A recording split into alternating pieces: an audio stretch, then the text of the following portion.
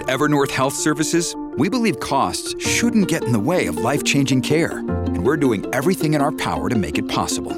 Behavioral health solutions that also keep your projections at their best? It's possible. Pharmacy benefits that benefit your bottom line? It's possible. Complex specialty care that cares about your ROI? It's possible. Because we're already doing it. All while saving businesses billions. That's Wonder made possible. Learn more at evernorth.com/wonder. What's up, y'all? We are back with another edition of DNVR Madness presented by Chevalier Mortgage. I am Justin Michael. I cover the Colorado State Rams. I'm joined by Ben Girding. He covers the Colorado Buffaloes. Used to be super intern. Now he's on staff. Can't even boss him around anymore. How's it going, my dude? Not too bad. What an introduction. You know, just because I'm staff now doesn't mean I'm pretty sure everybody's still my boss. So don't worry about that. No, you know, it's great to get back into it. We had to go on a little bit of a pause with lots of things going on with the Buffs and the Rams and all sorts of things.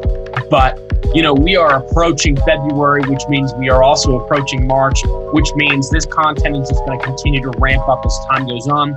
We got some good stuff cooking as far as Selection Sunday and some tournament coverage. But for now, I won't tease you anymore. We're just here to talk about basketball. Totally. It's been a weird couple of weeks for Ben and I. We've had some chaoticness going on in our lives, so we apologize for the lack of recordings, but we're going to get right back into it. We've got all kinds of stuff to talk about. Before we do, though, you know, you guys are probably hearing how great these mortgage rates are, and guys, they are. They're phenomenal. But Mike and Virginia Chevalier, they're just not your typical mortgage company.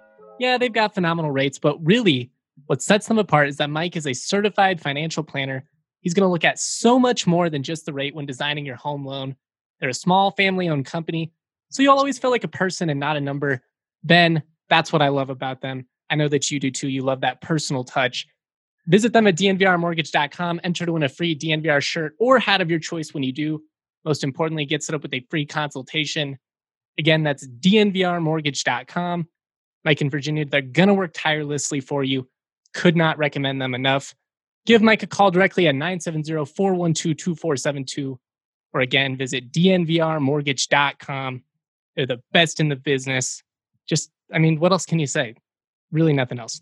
Michael Chevalier, NMLS number 1931006.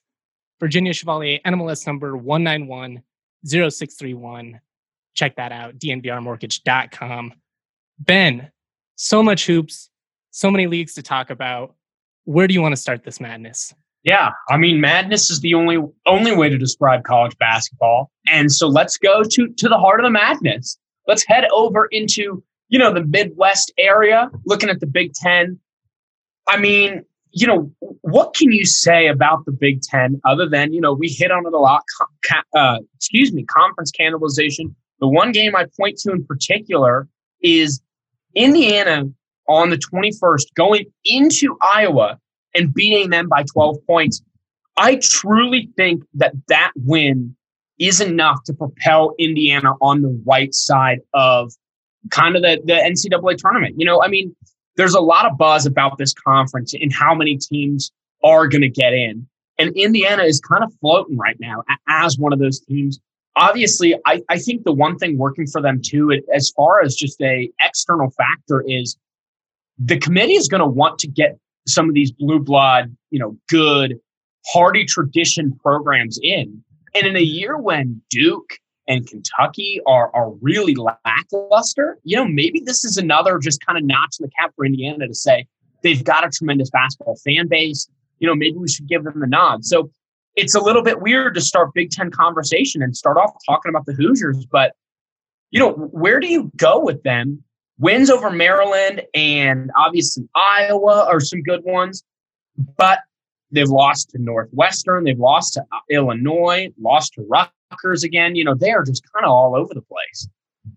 The tough part with the Hoosiers, like you just said, is they've lost so many fringe games, but I tend to agree with you. I think that win on the road at Iowa, assuming that they take care of business down the stretch here, I think that's what propels them in. You know, so much is made about, you know, the lack of home court advantage this year, given that there aren't, you know, sold out arenas and all that. Well, guys, the top 5 teams in the country, they're 43-1 at home. That's the only home loss that any of the top 5 teams in the country have so far. That's significant. Indiana has one of the best wins in the country. That's going to matter come tournament time. Yeah, absolutely. I couldn't have said it any better. And I'm glad you said it, because I was going to say that if you didn't. That when you look at every single game that's played, that Indiana win in Iowa is going to go down as at least a top 5, maybe top 3 victory of the entire season. And I agree. That should be enough to get the Hoosiers in. Kind of looking back at the conference as a whole, you've got Michigan with a 2.5-2 game lead over Iowa right now. Outside of that, then Wisconsin in 3rd, Illinois in 4th, and then Ohio State in 5th, who has really been playing some very good basketball of late. They're hot and cold, though, man. I can't get a read on Ohio State. Every time I buy in, I bet on them, and then they drop one, and then I'm back out, and then they'll go on another streak and win 3-4 in a row again. They're just the whole Big Ten in general. I feel like other than even Iowa, we just talked about how they lost to Indiana. Other than them and Michigan, it's just such a roller coaster. I mean, Michigan State, for instance, they take a couple weeks off, then they blow a massive lead, and then they just got stomped by Rutgers, and the league is just chaos. I didn't mean to interrupt you there, but Ohio State is just one of those frustrating ones for me where it's like, I know they're a tournament team. I know they're probably going to end up with like a top 5 seed, but do they deserve it? I'm not sure. No, and it's interesting you bring that up. I mean, they got beat by Northwestern. And remember just 3 weeks ago how Northwestern was ranked? And now all of a sudden it's like, oh, wait a second. That was just a fluke. That was a fun weekend. Yeah. So, for Ohio State, I completely agree. They just need to put together another little stretch here going into February. That's what I'd like to see from them, because the loss to Purdue is not bad. I think Purdue is a very good basketball team.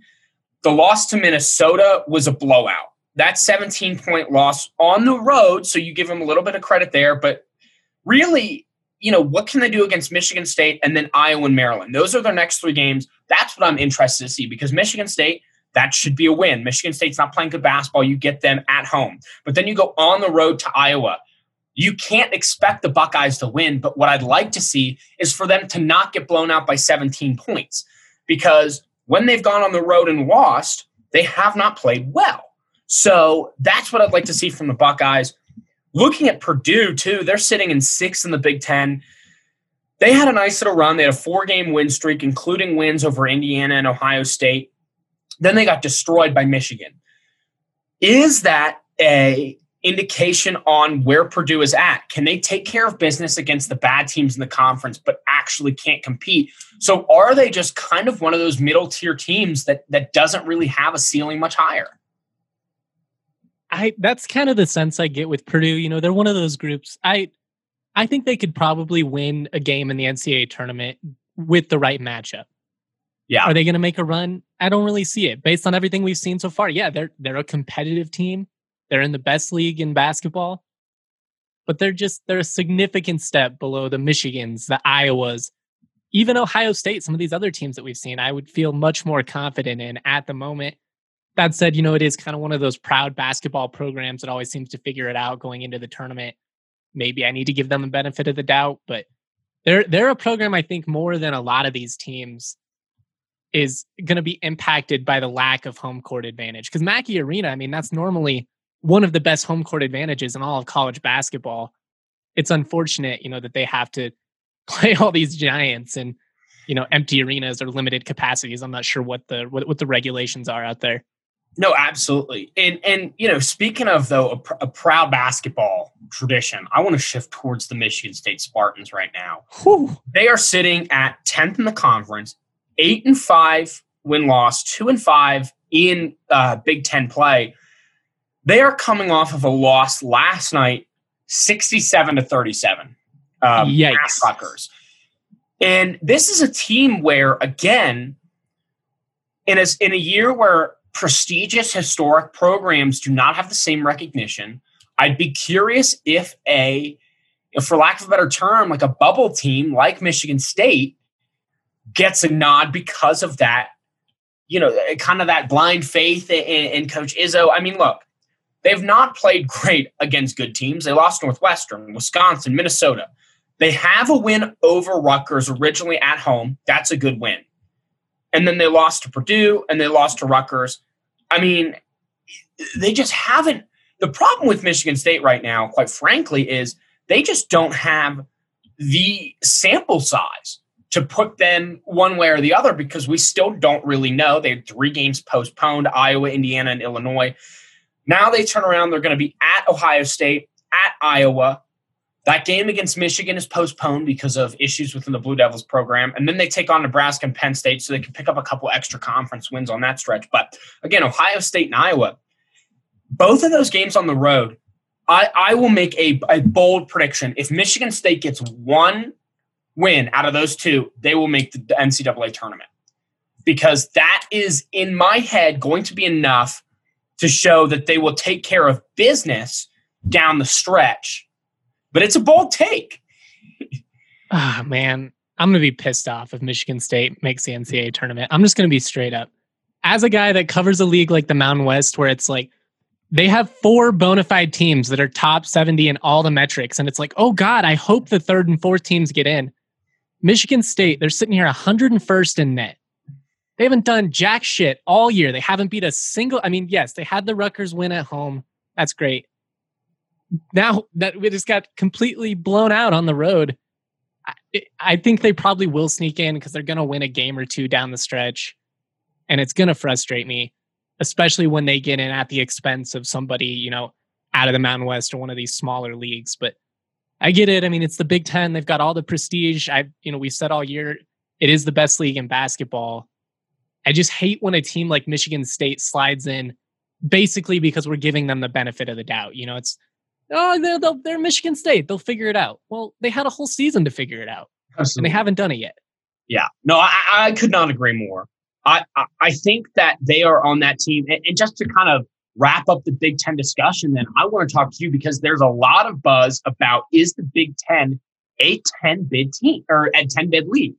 So I'm going to go through all the rankings in case anybody listening out there doesn't have them in front of you. And I'm just going to, and I just want you to say yes or no. Are they an NCAA tournament team? Okay. And we'll start off easy at the top. Michigan. Absolutely. Not a question. Iowa. Easy. Wisconsin. Yes. Illinois. Yes. Ohio State.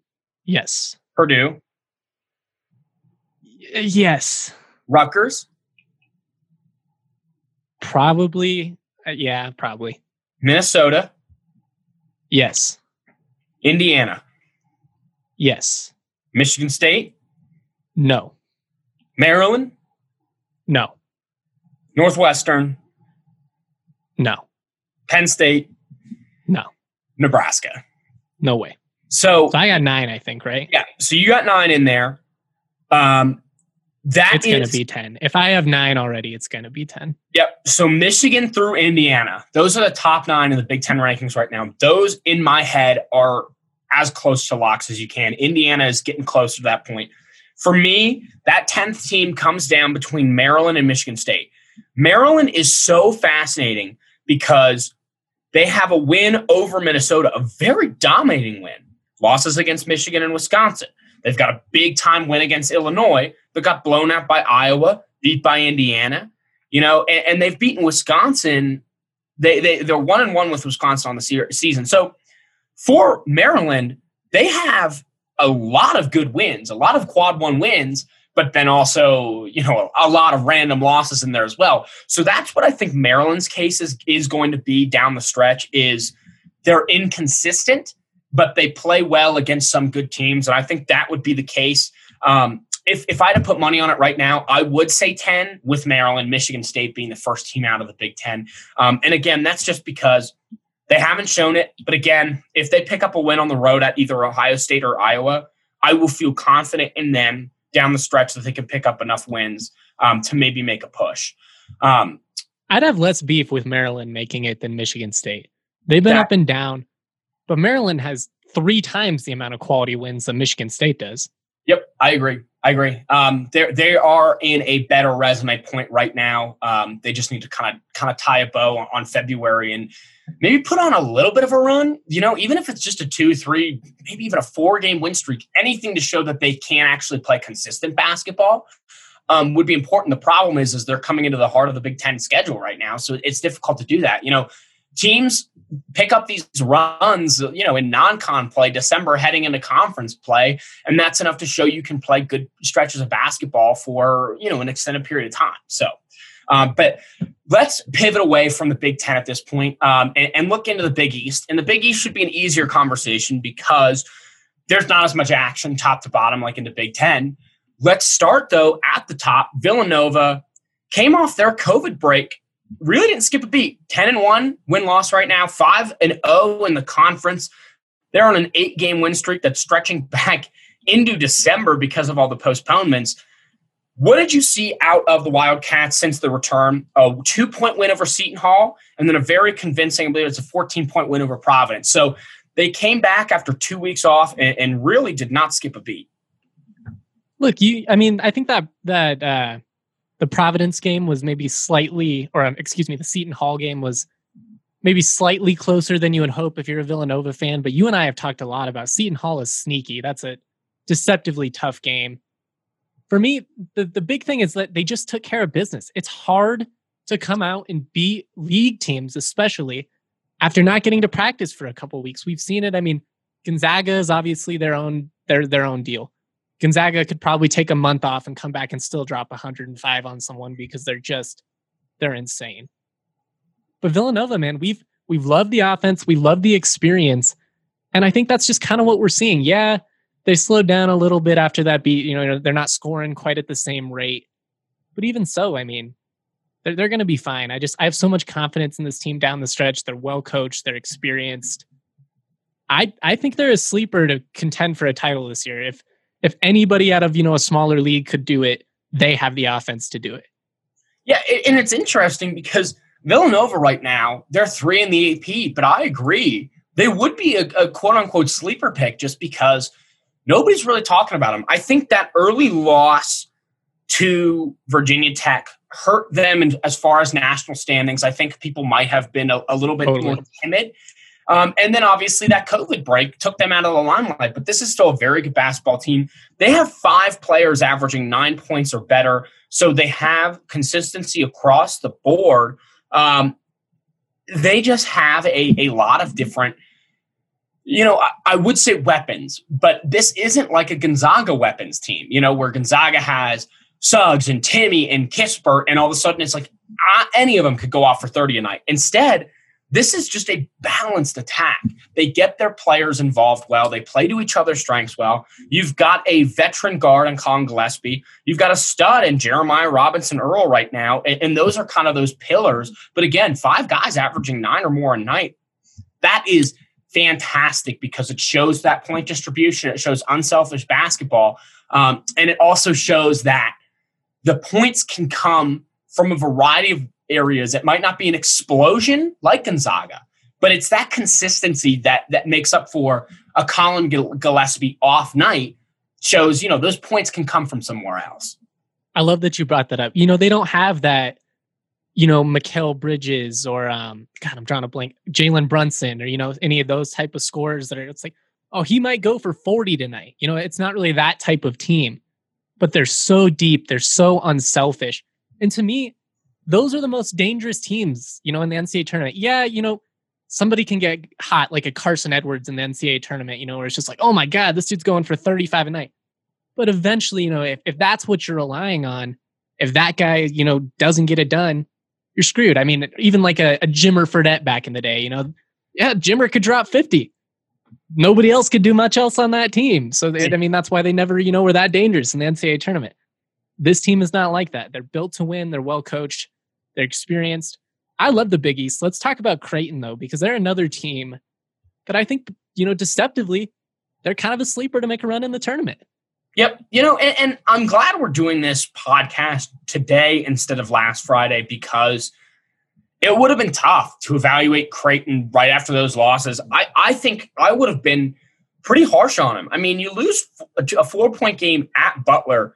That's a bad loss. Just not a good basketball team. Yeah, it's not a good loss. And so that is, especially when you look at some of their other losses, that 1-point loss to Kansas, completely excusable. It was a good game, and then that loss to Marquette. Marquette is a middle of the tier team. I don't know what tier they're in as far as the net or a quad. I believe they're probably a 2 or a 3. I would say so 2. That's gonna be, I mean, I'd have to double check it, but yeah. So that's still not a terrible loss. Butler is, and Providence is a better basketball program, but for them to come out after a bad loss on the road and then drop a game to a team at home that is still clearly below their skill level, it's just disappointing. But then you fast forward, picked up a win against Connecticut. That's a fantastic win for them. The UConn Huskies are a team that, again, they don't have the same sample size because of COVID this year. But in the games that they've played, they've been playing very well. They're 8-3 on the season. And then they picked up a win against Seton Hall. Seton Hall is going to be a tournament team, in my opinion. So, or at least they're flirting with that bubble line. So those are 2 good wins in the conference. And that just gives you a nice little stability. You're now on a 2-game win streak. You pick things back up a little bit. You're still 8-3 in the conference, which is fantastic. And now you've got a nice little stretch to DePaul, Georgetown, and then you go on the road to Marquette to try and avenge that loss. Creighton down the road, though, and we're going to talk about this more as the weeks come on. Game at Xavier, and they have their season series against Villanova, 1 at home, 1 on the road. That is going to really determine, how this conference plays out. Because if they even split that series with Villanova, they actually could have a decent chance to upset them. Oh, I agree. I mean, all the reasons that I love Villanova, I love Creighton for. Yeah. They're deep, they're experienced, they're well coached. They've got 5 guys averaging double-digit scoring figures. I mean, these are the type of teams. Yeah, Mahoney is definitely Mahoney is definitely, their leading scorer and the guy that you want to focus on. But they've got multiple, let's see here, 4 upperclassmen guards. I mean, that's tough to beat. I love that experience. I don't think they're quite as deep as Villanova. I think from a raw talent perspective, Villanova is a better team. But on any night, yeah, they could totally sweep. And if they win those 3 going into that, they're going to be set up great. I mean, at this point, they have an NCAA tournament resume. I mean, unless they lose a bunch here and go 1-4 or something down the stretch. But I love this league. The Big East is just so much fun. Yeah. And growing up in Cincinnati, the Bearcats used to be a part of the Big East. It was a fun conference to be in. I love going to basketball games back when Sean Kilpatrick was tearing up on the Bearcats front. But yeah, it's a great league. And I think they have a case for 4, maybe 5 bids here.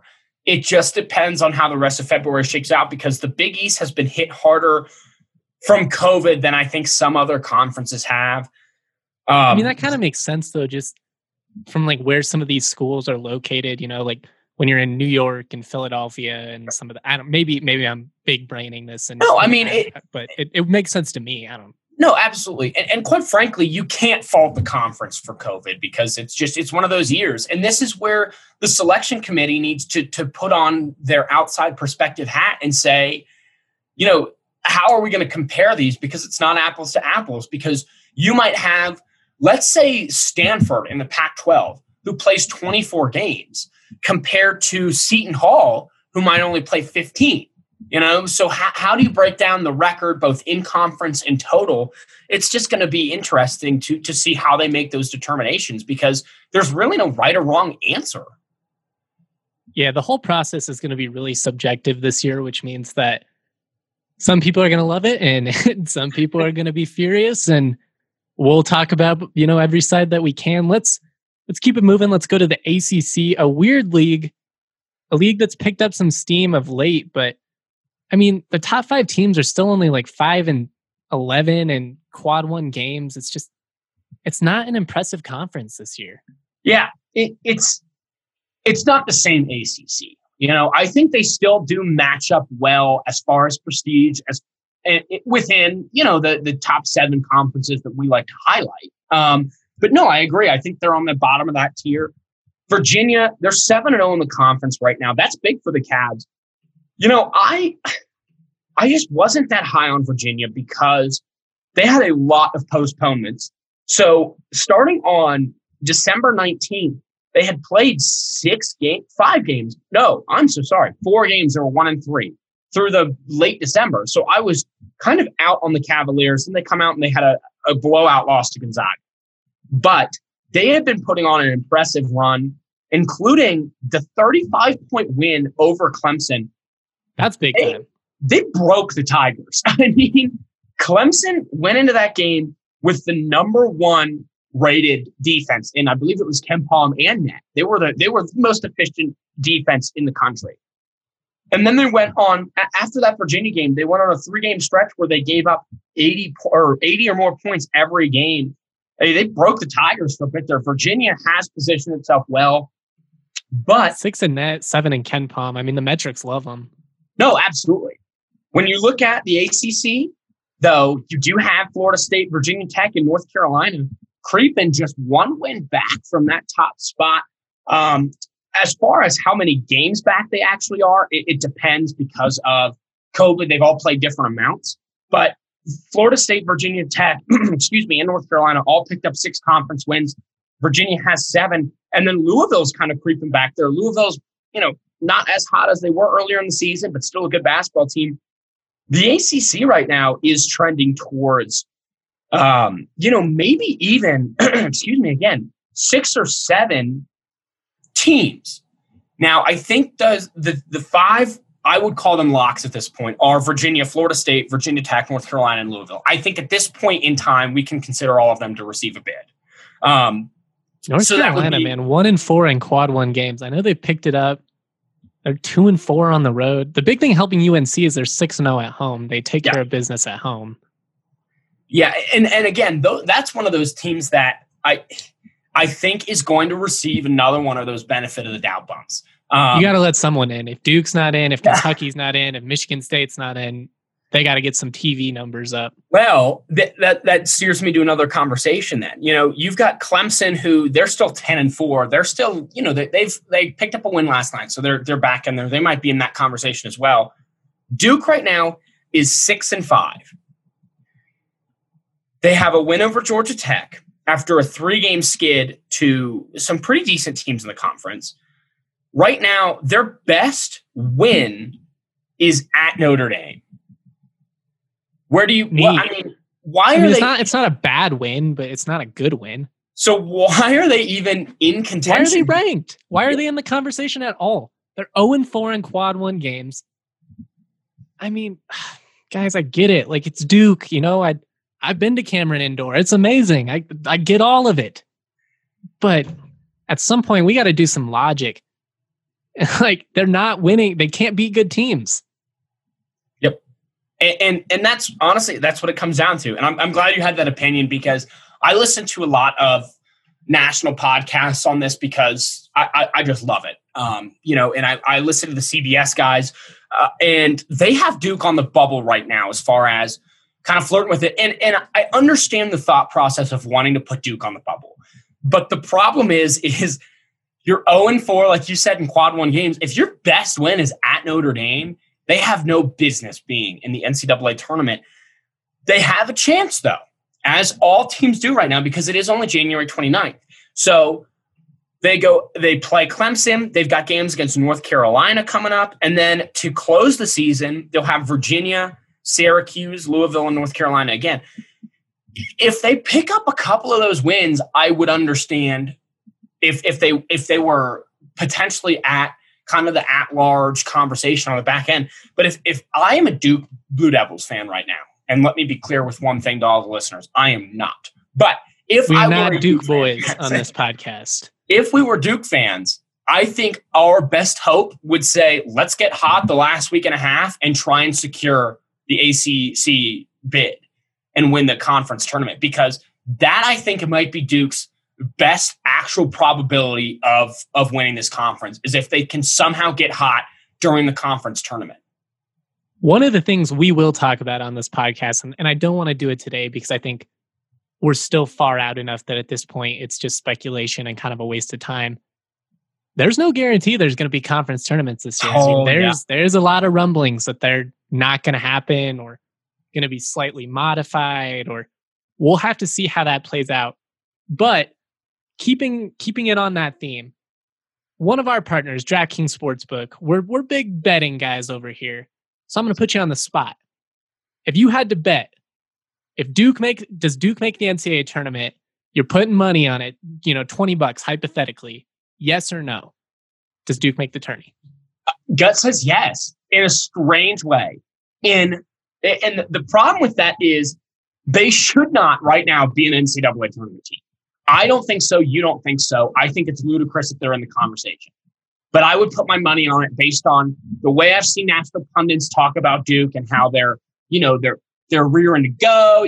Coach K is the best coach in college basketball history. And you know what? That's fair. He's probably the best basketball coach in college basketball to ever coach. Wow, I coach a lot there. But this is not the same Duke team. We talk about that with Kentucky. But I feel like my gut is leaning towards yes in a strange way, and I hate that it is.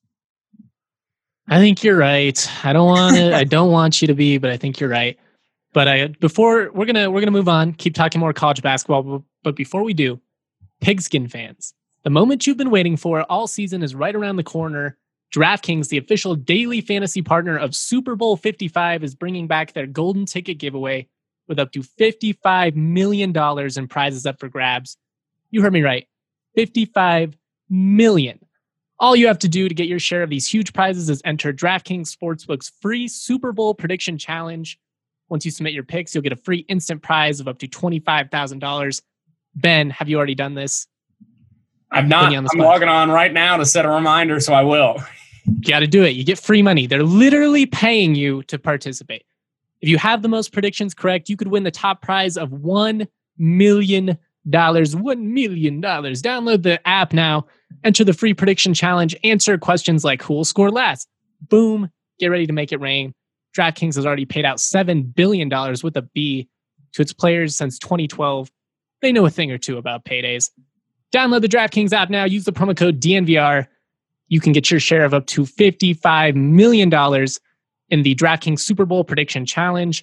Everyone gets an instant prize of up to $25,000.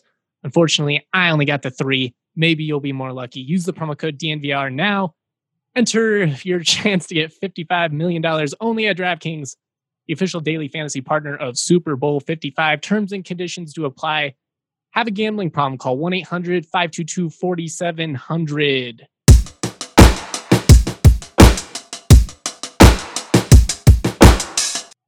Man, that was a little bit of a mouthful, but I'm pumped, man. Super Bowl 55.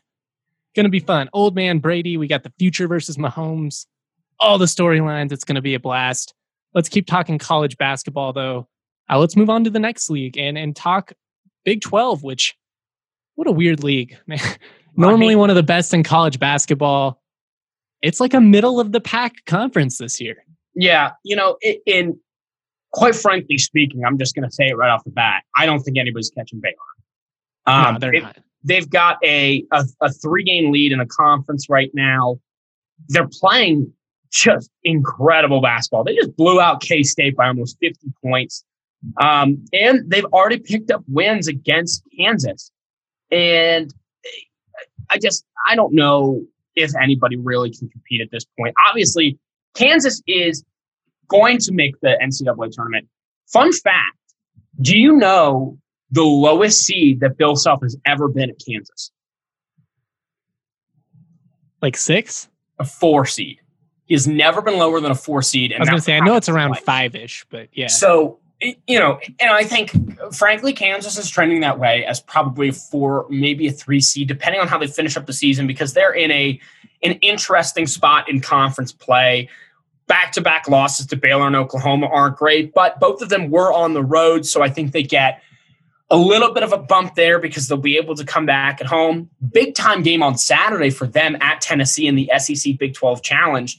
That's going to be a fun one. Yeah, so if you're a Baylor fan right now, I think you're feeling comfortable just for the fact that Kansas, I don't think, can catch you at this point. And also, Texas is down 3 players and their head coach due to COVID right now. So that team is playing, but it's playing very shorthanded. Them and Oklahoma are just not going to be able to keep up. And I don't think West Virginia will either. I think it's going to be a 6, no, I'm sorry, a could even be a 7-bid league, quite frankly, depending on how Oklahoma State's plays down the road. But at this point, Baylor, Texas, Oklahoma, West Virginia, Kansas, and Texas Tech all are trending as NCAA tournament teams. Oklahoma State kind of on the bubble there. They're not as good as they normally are. But I think that they're top heavy with Baylor, and then they've got a lot of those middle of the pack teams that I, for one, would not want to play against in the first round. Shoot, I mean, West Virginia, they've come down to life a little bit, but that's not a team you'd want to play in the tournament. You know, they still got 3 quad wins. OU has 3 quad 1 wins. I mean, they've been inconsistent, but I think you hit it right on the head there. Look, they still have talent. You know, it's just one of those, you just don't want to face them in the tournament. Yep. Let's move on to the Pac-12, because this is a league that I really am intrigued to hear all about from you, because you've got your finger on the pulse. It's been kind of a weird one. Like, to me, Oregon has still been the best team that I've seen, but they're on pause, so it's kind of hard to determine at the moment. Colorado's had some impressive wins. Stanford's had some big wins. You know, it's a weird league right now. Yeah, I think I've said that for literally every league. It's kind of weird right now.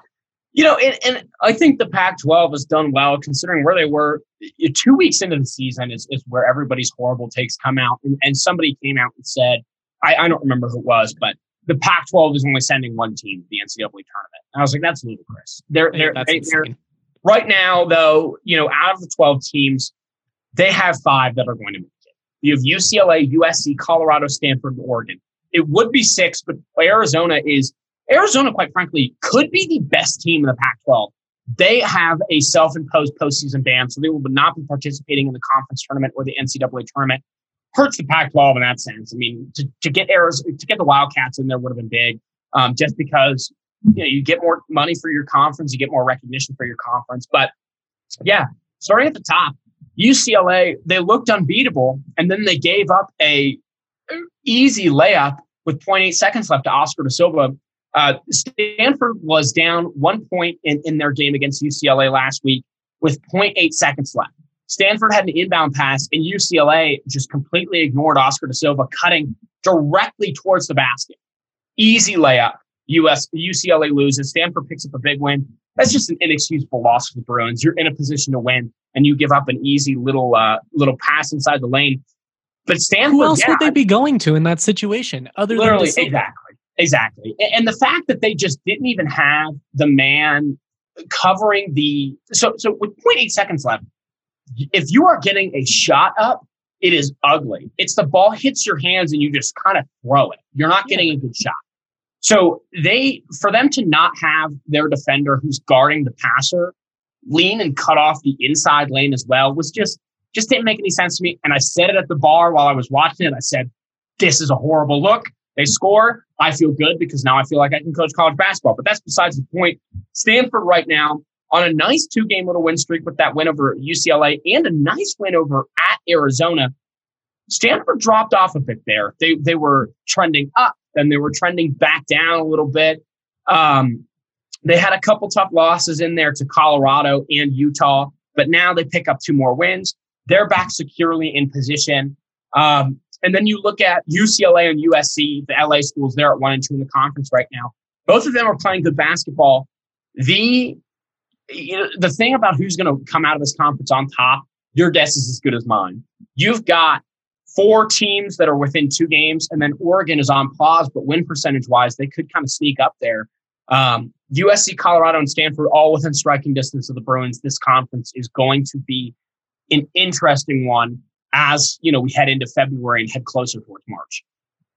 I think the toughest part with the Pac-12 right now, and I do think it is underrespected, they don't have a lot of premier wins over other leagues. Nobody in the league has more than 2 quad 1 wins. It's one of those where it's like everybody's been fine, but nobody's resume has, really separated themselves. Colorado, I think they had a chance, but they're 1 and 3 in quad 1 games so far. I think they still need just kind of like that elite premier victory to kind of boost them in terms of their national perception. Where are you at with Oregon right now? I know it's hard because they're on a pause. I think they're the best team in the league. Do you agree or do you disagree?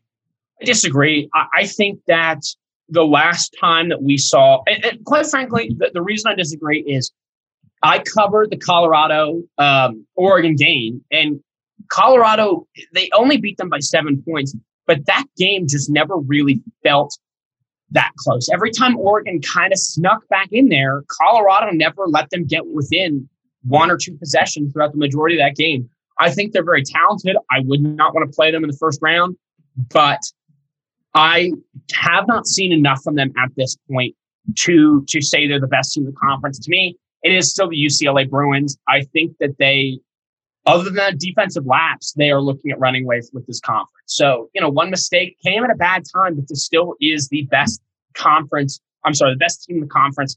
The thing with the Pac-12 that really hurt them is their leadership team elected during the football season to cancel all sporting activities until January 1 of 2021.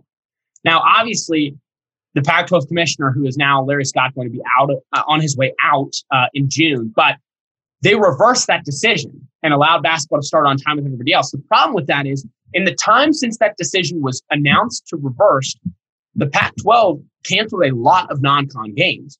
That's why, for example, Colorado ended up playing K-State in the quote-unquote inaugural Little Apple Classic in Manhattan, Kansas, because those teams were free because Colorado dropped a bunch of games. So that, I think, is the major problem. Is you're right, they don't have any quality wins over some of these good opponents because they really haven't had the chance to. I think Colorado ends up with 2 quad 1 wins because I do think Stanford jumps back up into quadrant 1. But with that being said, I completely agree. They just need to, quite frankly, they just need to kill everybody else in the bottom of the conference, and 2 people really need to step up, because if it stays this tight heading through February, it's just going to hurt the standings, and no Pac-12 team is going to be higher than a 5. It's going to be an interesting stretch for a lot of leagues on the West Coast. The Pac-12, the Mountain West, the WCC. I mean, obviously, Gonzaga's getting in there, but, you kind of wonder if a team like, St. Mary's or BYU or somebody can sneak in. Going to be interesting to watch all this, West Coast. We're actually going to talk local hours, CU and CSU at the end of this podcast, so I don't want to lean too much into the CU conversation just yet, but I will say that February 18th game in Oregon, going to be one that I have my eyes on. Oregon historically has really struggled in Boulder, so not that surprising that they lost that one. I'm really intrigued to see how that rematch plays out. Oregon in general, I mean, they got to go to Oregon State, which could be hard. I mean, it's a rivalry game. I know they're not that good, but they got to go to Stanford, to USC, to Arizona State, to Arizona. That's a really tough schedule to end the season. Yep. And Stanford is returning to their actual home court now. And that shouldn't be underlooked at all. That's a big factor. Just being in your home bed. And I mean, they're not NBA players, guys. It's not like they get to stay in, the most luxurious hotels and all that, and, flying private jets and all that. It's a tough life for some of these athletes that are displaced. They haven't been home for 2 months, and they've been playing in the Warriors G League arena. They are, and again, I can't speak for the Stanford players, but I get the sense that they are going to defend that home court better than anybody else in the Pac-12, just because they are now going to say, how much it means to them, and they're going to feel it tangibly. Being in your own locker again, that's going to be huge. Absolutely. Let's stay out west and look into the Mountain West. Obviously, we are going to talk more local, specifically CSU and CU, but the Mountain West as a whole, I think, you have in our notes here, 4-bid league question mark. I don't even put a question mark on at this point. I think it's hard pressed to say they don't get 4 teams in. The tough part about the Mountain West is that a team like Boise State, who's about to play their second game against CSU, and like I said, we're going to talk CSU in just a second, they still have to play Utah State and San Diego State. So, you could get some cannibalization here at the end that kind of hurts the league. I mean, right now it's just really top heavy. It's these 4 teams beating the living hell out of everybody else. And it's kind of going to be just like a matter of attrition. Who can survive the gauntlet and make it through? Kind of interesting. Coming in, nobody really expected CSU to be up in this contention talk. They've worked their way. San Diego State, they had a couple of tough losses. They got swept at Utah State in a series where Matt Mitchell went down. People kind of started, dropping out their stock. They dropped out of the AP poll. all of a sudden they're kind of rolling again. They don't have any quad one wins at the moment, but like I said, they could beat Boise State. That could help their cause. It's going to be interesting. I really hope that all 4 of these teams get in, because just watching college basketball around the country, these are 4 of the top 68 teams in the country. Like, yep. I don't think there's any misconception about, they should be like a 4 seed, a 3 seed. No, I mean, they're all going to be, 8 to 12 type seeds. That's fine. Just give them a chance. Yep. I mean, San Diego State, I don't think is in conference contention, being 3 games back. But they're not going to win the league, and that hurts and that does hurt them. But they still have the win over UCLA, and that really helps their cause, honestly.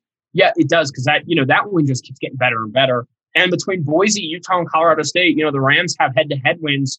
They've got the tiebreakers over some of those teams. So we are living currently in a world where conference tournaments happen. But I agree with you, and this is a conversation for later days, but those tiebreaker stuff, I mean, that might be more important coming down the line than it normally is, depending on how some of this stuff shakes out. I'll tell you this, man, if you're CSU, you feel pretty good having already split on the road at Viejas and at Utah State. Now you have a home win over Boise State. Dude, if they win tonight, I'm getting real excited. I mean, if they win tonight, I think they actually would position themselves as potentially a favorite, just because they've played so well against those teams above them. I'd agree. They still have to play 2 games at Wyoming, and I don't care that Wyoming's one of the bottom teams in the league. Anytime you have to play a rival, it matters. Twice on the road in 1 week, that's brutal. Going to Nevada for a pair of games, that's deceptively tough too. They can score in a hurry. They've got to take care of business. CSU can't afford to drop any of these really winnable ones, because they're going to be favored in every game down the stretch after this Boise State game Friday night. And if they beat Boise State, they go on the road, they beat Wyoming in a pair of games. That's a top 25 resume, in my opinion. Yep, I agree. Let's shift our last conference we want to talk about, and let's kind of hit this a little quicker. SEC, Alabama's running away with this right now. I really do think Alabama might win this conference by 4 games. They're like projected as a 2 seed now. Yeah, I mean they are rolling. Their offense is insane right now. They broke the SEC record for 3-pointers. The thing about Alabama that I love is they are playing the most methodical brand of basketball on offense as I've seen out of anybody. They score in 3 different ways and 3 ways only. They're either going to shoot from 3, they're going to drive to the rim, or they're going to hit free throws. And that is so, analytically speaking, sound. I for one, I'm a big fan of the mid-range game, because me too, but we're old school. Yeah, I mean, me in high school, I couldn't really stretch the floor a whole lot, but those elbow jumpers were my bread and butter. But this Crimson Tide team, I mean, they really actually could be pushing for a 1 seed if they continue to play this well, and that is both shocking and not shocking. I had them in my preseason top 25, so I was higher on Alabama than a lot of people were. But I mean, never in my wildest dreams did I think they'd be legitimately a top 10, top 15 program in the country. And they are. I mean, they can score with the best of them. Yeah, and it took them a little bit to warm up. Some of these losses, I think, hurt them in that 1 seed conversation. The loss to Stanford was they almost lost by 20 points. They lost by 18 points to Stanford. They lost to Clemson, and then they lost to Western Kentucky. None of those teams are bad basketball teams, so they don't necessarily have a horrible loss on the resume. But when you do get into that 1-2 seed conversation, I think those losses are going to hurt them. Agreed. When you compare them to, if you're looking at a 1 seed, for example, I think right now you're looking at Gonzaga, Baylor, Villanova, and then maybe between Iowa and Michigan as kind of that kind of area in there. I'd give it to Michigan right now. I know we were all high on Iowa, but I'll just based on the resume. And then, so either way, then one of those teams drops to a 2 seed, right? And then you also have Texas, Houston, and Virginia in that conversation as well as Texas Tech. So I agree. I think Bama right now is looking as a 2 seed. I think they're one of the best out of those. But yeah, they're playing great basketball. They beat an LSU Tigers team that actually jumped up into second in the conference as well. LSU, had them in the top 25 too. I'm feeling pretty good about my SEC knowledge. The problem with LSU is that they lost that game to Kentucky. And at this point, totally. That brutal. That's just such a bad loss. Kentucky 5-10 right now. You really would have loved to see them go and get a win there. But with that being said, they're still 6-3 in conference play, 11-4 on the season. They look like a conference team for sure. The thing about the SEC this year, I don't think any of these teams are necessarily great teams. I think Alabama's really good. I think Tennessee is really good. But teams like Missouri, Florida, Arkansas, LSU, they're just fun. You know what I mean? They're those teams that are like, all right, like I'm going to turn this game on and let's see what happens. Like they might lose by 25 or they might score 95 tonight. I want to see what happens. And that's compelling basketball. Yeah. And honestly, the conference as a whole, I mean, I have a team that I love to watch, and it's just because of Sharife Cooper, and that's the Auburn Tigers. The Auburn Tigers self-imposed a postseason ban, so they are not going to be playing. They don't matter, but I don't think they would have done that if they knew Sharife Cooper would have been eligible. He's only played in 6 games right now, but he's averaging 32 minutes per game, 22 points, 8 assists, 5 rebounds. He is shooting only 19% from 3, and he is still averaging north of 20 points per game. I think that Auburn really would have competed with this conference if they had him all season. I think that Auburn would be a terrifying team going forward. But yeah, you have a lot of teams in the SEC right now that are kind of on the bubble. Between Arkansas and Florida are kind of on the bubble as far as tournament recognition. I think Alabama, LSU, Missouri, and Tennessee all do make it. They're all trending that way. Missouri, they are having a little bit of a tough stretch. They're not as hot as they were. But, losing to Mississippi State and Auburn, going two out of their last 5, that's tough. Yeah, they still should make it. Then you get into the, Arkansas and Florida conversation as far as, is this going to be a 4-team bid, or a 4-bid league, a 6-bid league, where that shakes out? Arkansas needs a quality win. They're, I think, 9-0 or 8-0 against teams outside of Quad 1. They're 1-4 against Quad 1 teams. I like this Arkansas team. I think they're fun. JD Note is a guy who I really like to watch. I like Eric Musselman. I obviously got to cover him for a couple years in Nevada. I just think he's an eccentric personality. Arkansas is the type of team that I think if they sneak in, I could see them making a, Sweet 16 type run just because of the way they can score. But again, they need a quality win. They've got to win on the road. They haven't really been able to do that in league play yet. I'm curious, Florida too. Florida is a team that I kind of gave up on early, and now they picked up a couple of quality wins. It's right now, I'd agree. Those 4 teams at the top are in 5, 6, 7 are kind of going to be fringe. Yeah. And, it's tough to, after that Keontae Johnson incident with the Florida Gators, I think everybody took a step back and said, it's not even about their postseason play anymore. It's just about, straight up. We just hoped he would be okay. Yeah. And they've come out and played, very well since they've had some time to adjust and kind of bounce back to that. Obviously, they dropped that game to Florida State when that incident happened. Losses to Kentucky and Alabama are tough, but yeah, they've picked up a big win at home against Tennessee. Didn't see that one coming at all. No, not at all. So they've picked up, I think, they just need to put together some more consistency, because the problem with Florida is, they have a couple of those nice wins like that one against Tennessee, but they got destroyed by Bama. They got killed by Kentucky at home.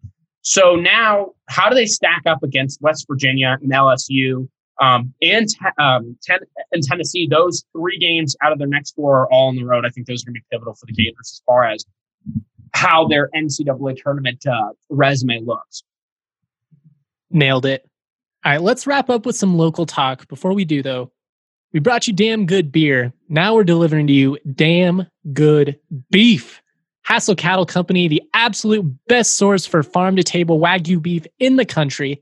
Hassel Cattle Company is a 4th-generation cattle farm out of Texas. They ship all over the beautiful US of A, straight to your door. They call their beef the blue-collar Wagyu. Why? Because it's the best damn Wagyu that every man or woman can afford. Hassel Cattle Company offers Wagyu smoked sausages, New York strip, beef bacon, Wagyu Frank without any fillers. They got jerky flavors, original, sweet, and spicy. Oh, and their hamburger? It just happened to have won the Food Network's Best Northeastern Burger Jam. Not only do we love their beef, the country loves their beef. These guys take the registered bulls and breed them with Angus cows, giving you that very high prime product that is grown with zero antibiotics, no hormones. Oh my goodness, hormones. Getting kind of tongue-tied. Head to Hassel Cattle Company, HASSELL, cattlecompany.com. Use the promo code DNVR10 for 10% off your order. Man, I could use a steak right about now. Feeling a little bit hungover, guys, not going to lie. Could use that protein. It would just get me going.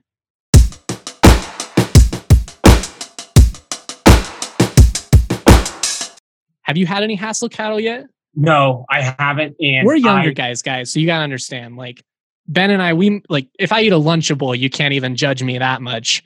So this is a big deal for us to be in a conversation with, grown man type meat. That sounded super weird. Let's just move on.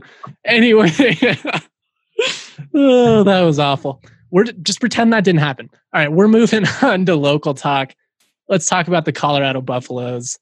They're a tournament team. No doubt. What do you need to see from them down the stretch? I need to see at least 50 minutes in a game where they are playing consistent basketball. Right now, they are trending on the 35 to 40 minute mark of playing good basketball in a game. And that's not to say they need to go out there and play a complete game every single night, because that's just not how college basketball works. It's not realistic, yeah. But you look at some of their losses, for example, in their last three, so since the last time we've all spoke, they picked up a nice win against Stanford, but then they lost a game to Washington. That loss against Washington ends up as a quad 3 loss. That's tough. You don't like to see that.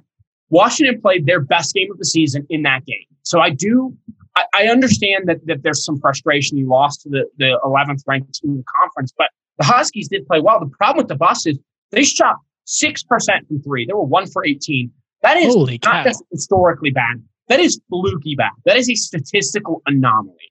So then they come out against Washington State, and they picked up a win on Wednesday night, and they shot 59% from three. So they bounced back in that way. But, again, it's just for the Buffs about putting it together. They're not on the bubble right now, heading into February. I think a lot of fans right now are having flashbacks to last season. And at this point, again, they weren't on the bubble at this point last season either. I was making an argument last season that this team could be a 3 or 4 seed, and then they went out there and did what everybody knows they did. So now it just comes to, how can they take care of business? They've got their next 4 games at home before a brutal 6-game road trip. They go to the Northern Cal schools. They go to Oregon. A 4-game road trip. And then they come back home to USC and UCLA. So that's a tough 6-game stretch. But the next 4 that they have versus Utah, versus Arizona State, versus Arizona, versus Oregon State, I'm not going to sugarcoat it. The Buffs should be 4-0 at the end of the stretch. 3-1 maybe, because the Colorado Buffaloes just struggle so much against the Wildcats of Arizona. But they just need to put that together. Again, this is going to be a tournament team. This is going to be a conference contender. But some of these games are going to be seed line games. Right now, I saw Joe Lunardi has them as an 8 seed. For a team that's 16 in the net, 18 in KenPom, I think that's low. I think they're better than that. I think National Perspective has not bought in on the Pac-12. Personally, I think they're a 5 or a 6 seed team at this point. That can shift a lot. If they go on a run, sure, bump them up to a 4 or 5. But if they play as poorly on the road as they're used to, that's where I think they get into the 7 or 8 seed line. And that's personally why I have them higher right now than some national people, just because my rankings are never about full-time projections for me. I'm always about right now, where are they? Right now, I think they're a 5 seed. At the end of the season, that's where I see 7 or 8 as the more realistic possibility. Okay. I'm gonna respond to a couple of things you said here. First, I'm gonna bring up Joe Lunardi, who I just want, this is not me throwing stones. This is not me talking shit. None of that. But out of the top 100 or so people that do these type of projections on a year-to-year basis, he ranks 55th. So take it with a grain of salt. That's all I'm saying, people. He didn't have CSU in his projections until this week. Every week I had people, why doesn't Lunardi respect CSU? I don't give a shit what Joe Lunardi says. That's just me. I also want to bring up the fluky shooting performance. That was at Washington, you said, where they shot, 8% from 3. Yep, 1 for 18. That's crazy. But the reason that I want to bring that up CSU had a very similar type game at St. Mary's where it wasn't just bad. It was historically bad. It was an anomaly. It was a fluke. And I said that night because I knew it. It's just when you know that a team is that talented and they go out and they play that poorly, it's just not going to happen like that again. And, everyone's, oh, you're being an apologist. Okay. Well, guess what, guys? Since that, they're 10-2. They have 3 quad 1 wins. They're the best shooting team in the Mountain West. These are good teams. We are a basketball state at the moment. Historically, Colorado, it's all about football. The Broncos, Colorado Buffaloes, even, the glory days under Sonny Lubick. Right now, it's about the Nuggets. It's about the Buffs. It's about the Rams. We're a hoop state. Embrace it, baby. Yep. Steering to the skid, And Justin, you and I are pretty much the only people that talk people off the ledge after one bad game. Because that's just, it is tough. And the argument I always get back from viewers and listeners and people on Twitter is, well, if that bad game happens in March, your season's over. And it's like, you know what? Yes, that is true. Yeah. But college basketball is not like college football, where if you lose one game, you're pretty much out of contention. This is a marathon, not a sprint. And I'm of the believer that you learn a lot more about your team in losses than you do in wins. And that's why basketball is so much more beautiful, because you have 20, 25 games where you can afford to drop a few games. You can afford to play like absolute dog poo and actually turn around and still make a run in March. So yeah, I'm glad you brought up that analogy to CSU and that 33-point game outing. I believe that was early December, mid-December. Yeah, and that was literally, they had practiced a total of 3 times after being shut down for 3.5 weeks. And oh man, this team, they don't have what it takes. They're not tough enough to win the big ones. All right, guys. All right. Yep. We've seen how it's played out. And you want to know why it's played out this way? Because these teams are well coached and they've got great point guards, man. Isaiah Stevens, McKinley Wright. These are 2 of the most underappreciated players, not just in their respective conferences, in all of college basketball. These are guys that see the floor in a way that other people just don't. And in a time where, there's a lot of just I won't say pointless dribbling, because there are people that can create their own offense. These guys get it. They've got to create for their teammates too. It's just fun, man. I know I'm an old school guy, and I nerd out for people running the pick and roll and a successful half court offense. I know that's not exactly what everybody loves to do these days, but I love it. I love McKinley Wright. I love Isaiah Stevens. And I love David Roddy. This is a guy who needs to be in the conversation for Mountain West Player of the Year. He's a beast. Could have dominated the Big Ten. I know I'm rambling, guys. I'm getting excited. That's how much I love talking about both of these teams. It's just a fun time to be a college basketball fan. Yeah, it really is. I mean, I think any player who is leading their team, a team that's in, contention to win the conference, should be in the Player of the Year conversation. Obviously, McKinley Wright got that recognition just because he's a 4th-year senior and he's breaking records for not just the conference. He's about to become the first Pac-12 player in history to have 1,600 points, 600 rebounds, and 600 assists, which is just an insane combination. Insane numbers. Just insane. Like, I know the CSU-CU rivalry and all that, but I mean, as a sophomore, I wrote how I believed McKinley Wright could take Colorado to the NCAA tournament for Mile High Sports Magazine. So, you got to respect Real if we're going to do this right. And he's a baller. Yep. And then you look at David Roddy. I mean, for Christ's sake, he's almost averaging a double-double on one of the most explosive teams in the Mountain West. How is he not in, the favorite as far as the Mountain West Player of the Year? That is just kind of where you need to be at. And yes, we're from Colorado. We want Colorado teams to succeed, even though, quite frankly, I think we both have, that rivalry against each other's teams that we cover. But the fact of the matter is, it's good for the state. It'll keep talent here. It'll bring talent in. And the recognition needs to start going to some of these programs. I'll kind of say this. I'm very excited for March at the DMVR bar. We do things in a socially distanced way. All of our staff is going to be masked. We've got hand sanitizing stations all over the place. That's going to be the place, if you can get to it, to watch the tournament games. Buffs and Rams are going to be on there, but as a whole, it's just going to be a ton of fun. I had to shamelessly plug it because, like you said, I'm going on a little bit of a ramble, getting how excited I am about to actually have the tournament back again. It's going to be so much fun. I will say, total bummer that on a year where CSU and CU both have a pretty, really good chance to qualify for the tournament, no fans. Yep. That sucks.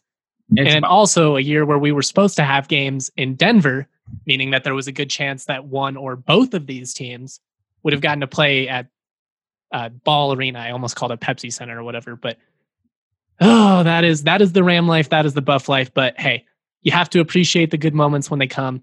It's also unfortunate we didn't get a showdown. I mean, these are two great teams. Like, I would have loved, and we still could, maybe they throw a game if something happens where, CU has an opponent cancel and CSU has an opponent cancel. That could come together. Doubtful at this point, but either way, it's a fun time to be a college basketball fan. We will keep you up to date with everything throughout it all. Check out the DNVR bar. It's socially distanced. We've got great food, great beer specials, great people working. Thank you to everybody that subscribes. Stay safe, support local, wear a mask, all that fun stuff. Peace.